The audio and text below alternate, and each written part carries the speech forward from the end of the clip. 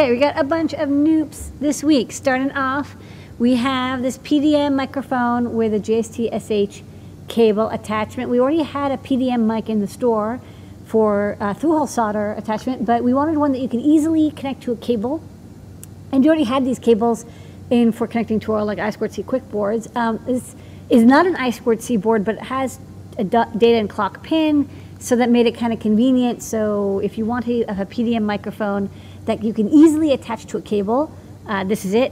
We have PDM support code for CircuitPython and Arduino M0 and I think M4, but not all chips support PDM. Like you definitely can't do it on like a 328. So just make sure that your chip can support PDM input before you pick up this mic and try to wire it up.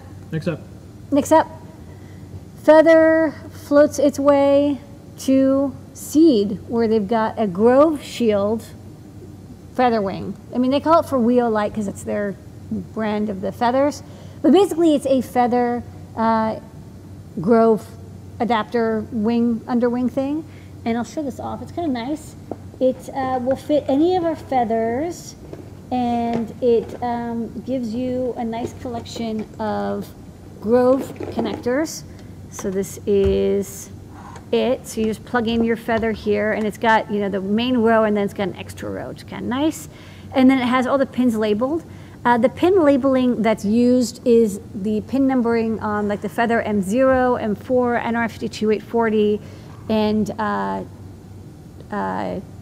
32U4. Not all feathers, especially others from other companies or ESP32, don't have the exact same pin numbering. So just watch out for that. Like the connections are fine, but you know, for example, here it says D5, D69, D10. That matches 5, 6, 9, 10 on this feather, but not all feathers have that exact same pin out.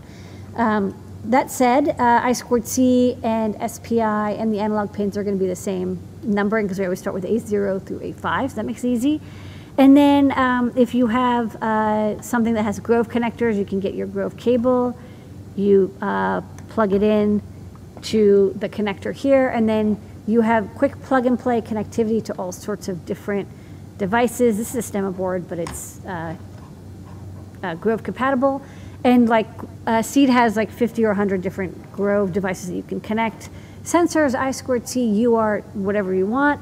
There's even a switch so you can select between whether you want to have 5-volt or battery to connect to the power pins on the Grove contacts. So this is a great way to make a nice plug and play configuration for your feather. And if your feather has headers already soldered on, no soldering required. It just comes fully assembled and ready to rock. Next up, we have this book. It is in the store now. Yes, we now have Kathy's book. It was coming soon, but now it's here. And we put together a pack as well. So if you would like to follow along and make some of the projects, Kathy picked out parts from the Adafruit shop that will let you build a whole bunch of projects from servos and LEDs, batteries, alligator clips, and more. It's not absolutely everything, but it's enough to get you like pretty close. Like everything we had in the store. So you can do like more than half of the activities to build some of these fun, makerspace friendly, no solder robotics and electronics projects. We have a USB-C FTDI cable. One of our first products we've stocked was the FTDI cable, and time moves forward and we must keep up. Now we have a USB-C cable version. This is a 3-volt FTDI cable, so the power and logic is both 3.3 volts. That'll work with the vast majority of devices that need to connect to an FTDI cable. And what's nice is, of course, it's reversible. So we're starting off with, you know, we've got like 100 of these cables, and we're going to try them out. So far, so good. They've worked on all the USB-C computers we've tried. But we're going to slowly get more and more USB-C cables in as we transition from USB-A and micro B to USB-C. From Perma-Proto, we now have the Pibo Coupe for the Raspberry Pi 4. So the 4 came out, and the Pi 4 is a complete change mechanically from the Pi 3 and Pi 2. So we are now stocking this case, which is a slimline case, only has 5 layers, but that's good because it means you can easily attach hats or bonnets on top, and you can see there's even holes here so you can screw them in. I have it actually with the fan shim attached, but I can remove that to show. So this is for the Pi 4 only. We have separate cases if you want for the Pi 3s and such, and these have nice labeling for, you know, what is the micro HDMI and the USB-C power requirements. And it has a cutout again for their fan shim, which we'll show off in a moment. But for your Pi 4, there is no more colorful case than this, by far. The most colorful. Okay. And no tools required. The thing that you just showed was yes. this on top of it. So this is the fan shim. So if you have a Pi 4, it's a very powerful computer, and it's got a heat spreader on the top of the chip. But if you're doing something that has a lot of computational needs, and that would be like machine learning or really intense emulation or some sort of data processing, something where all 4 processors are going at full speed, you will see a slowdown when it overheats. You'll never be able to damage your Pi from overheating, but what can happen is as the processor gets hotter and hotter, it'll start throttling itself. It'll start slowing down so that it doesn't end up getting above a certain temperature. Or what you can do is put a heat sink or a fan on top. And so this fan shim is a lovely little easy plug and play thing. You get it in 2 pieces and you just, you know, screw the, you get some screws and you just attach the fan on. And then it just plugs right onto the Raspberry Pi. And I think I need to reset it because it's probably unhappy.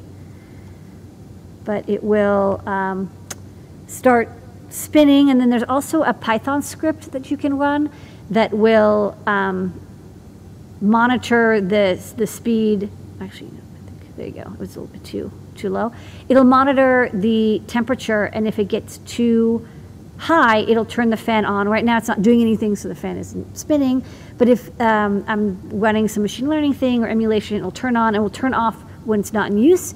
There's also a side button that when you're running the script, if you press the button, it'll automatically turn on or off. And there's a little RGB LED that will tell you the status as well. So it's a really quiet little fan, but great for adding quick cooling, and they have some cool thermal images that they took as well that we'll add to the product guide. But basically you can run it at full speed, all 4 cores, as long as you want, as long as you have a fan on. All right, next up. Next up, we have the indoor gateway from the Things Network. So we stocked the really big, very fancy Things Network gateway. It's a couple $100, and if you want to run a gateway that's smaller and more affordable, this one is under $100, and it uses, I think, an ESP32 or 8266 as the Wi-Fi gateway, and then it has an 8-channel LoRa transceiver. So it's actually all 8 channels, which is really nice. Usually you can't get an 8-channel transceiver for this price. And what's really neat about the design is it's got, like, on the back this this little like adjustable plug adapter. So if you wanted to use it in like Europe or the UK, of course you use different plugs, but in the US you use the US plugs that ours comes with, and then you just plug it into the wall and you're ready to rock. Like after you've configured it, it's got a power adapter in it to safely convert the power down, and then here is the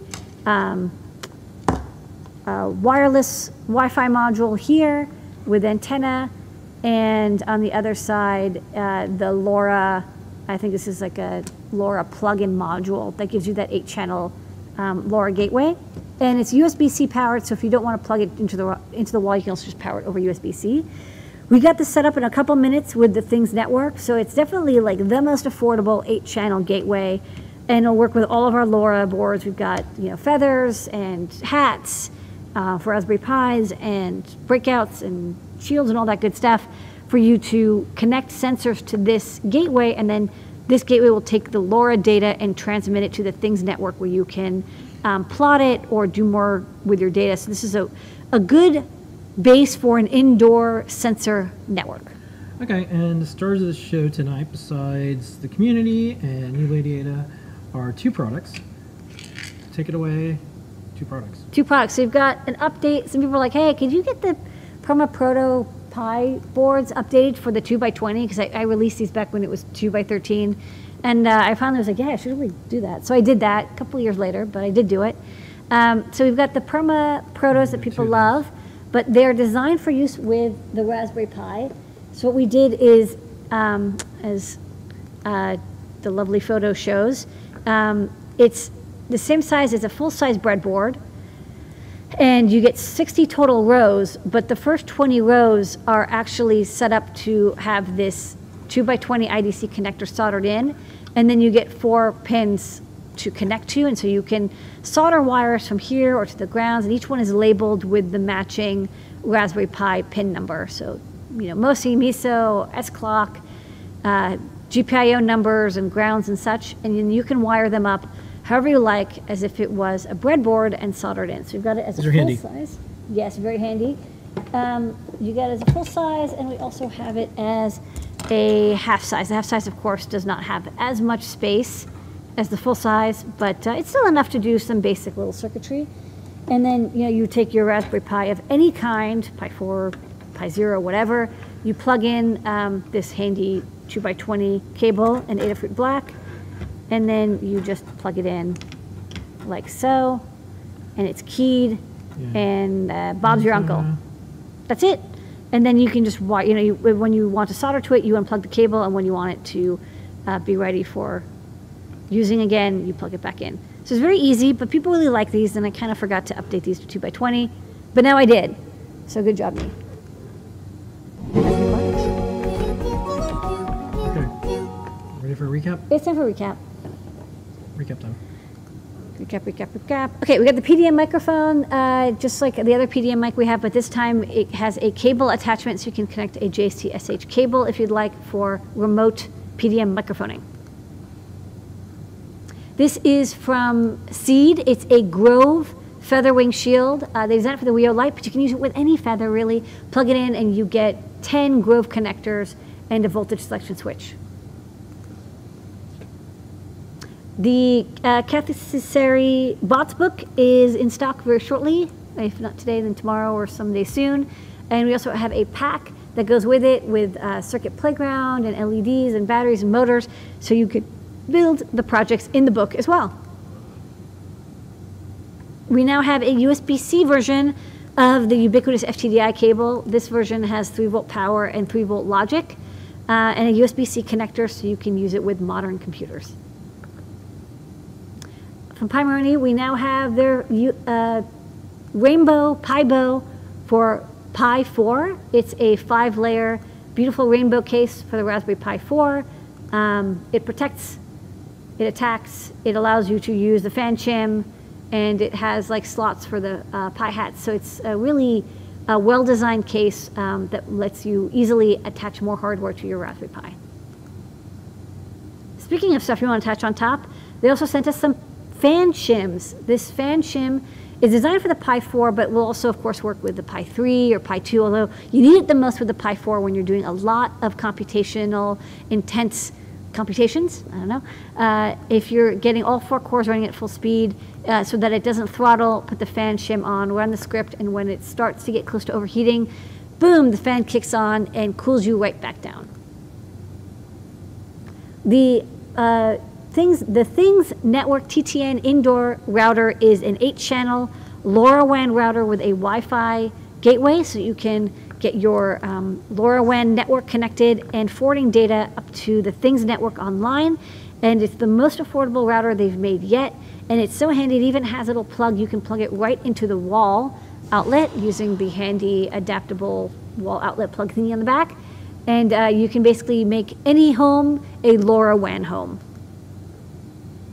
Updated for the Raspberry Pi modern 2x20 connectors, we now have the Perma-Pi, the Perma-Proto Raspberry Pi adapters that are designed specifically for use with Raspberry Pi because they've got that 2x20 IDC connector you solder in, has all the labels, all the pins labeled, and you have some prototyping area as well. So perfect for making add-on hardware for your Raspberry Pi.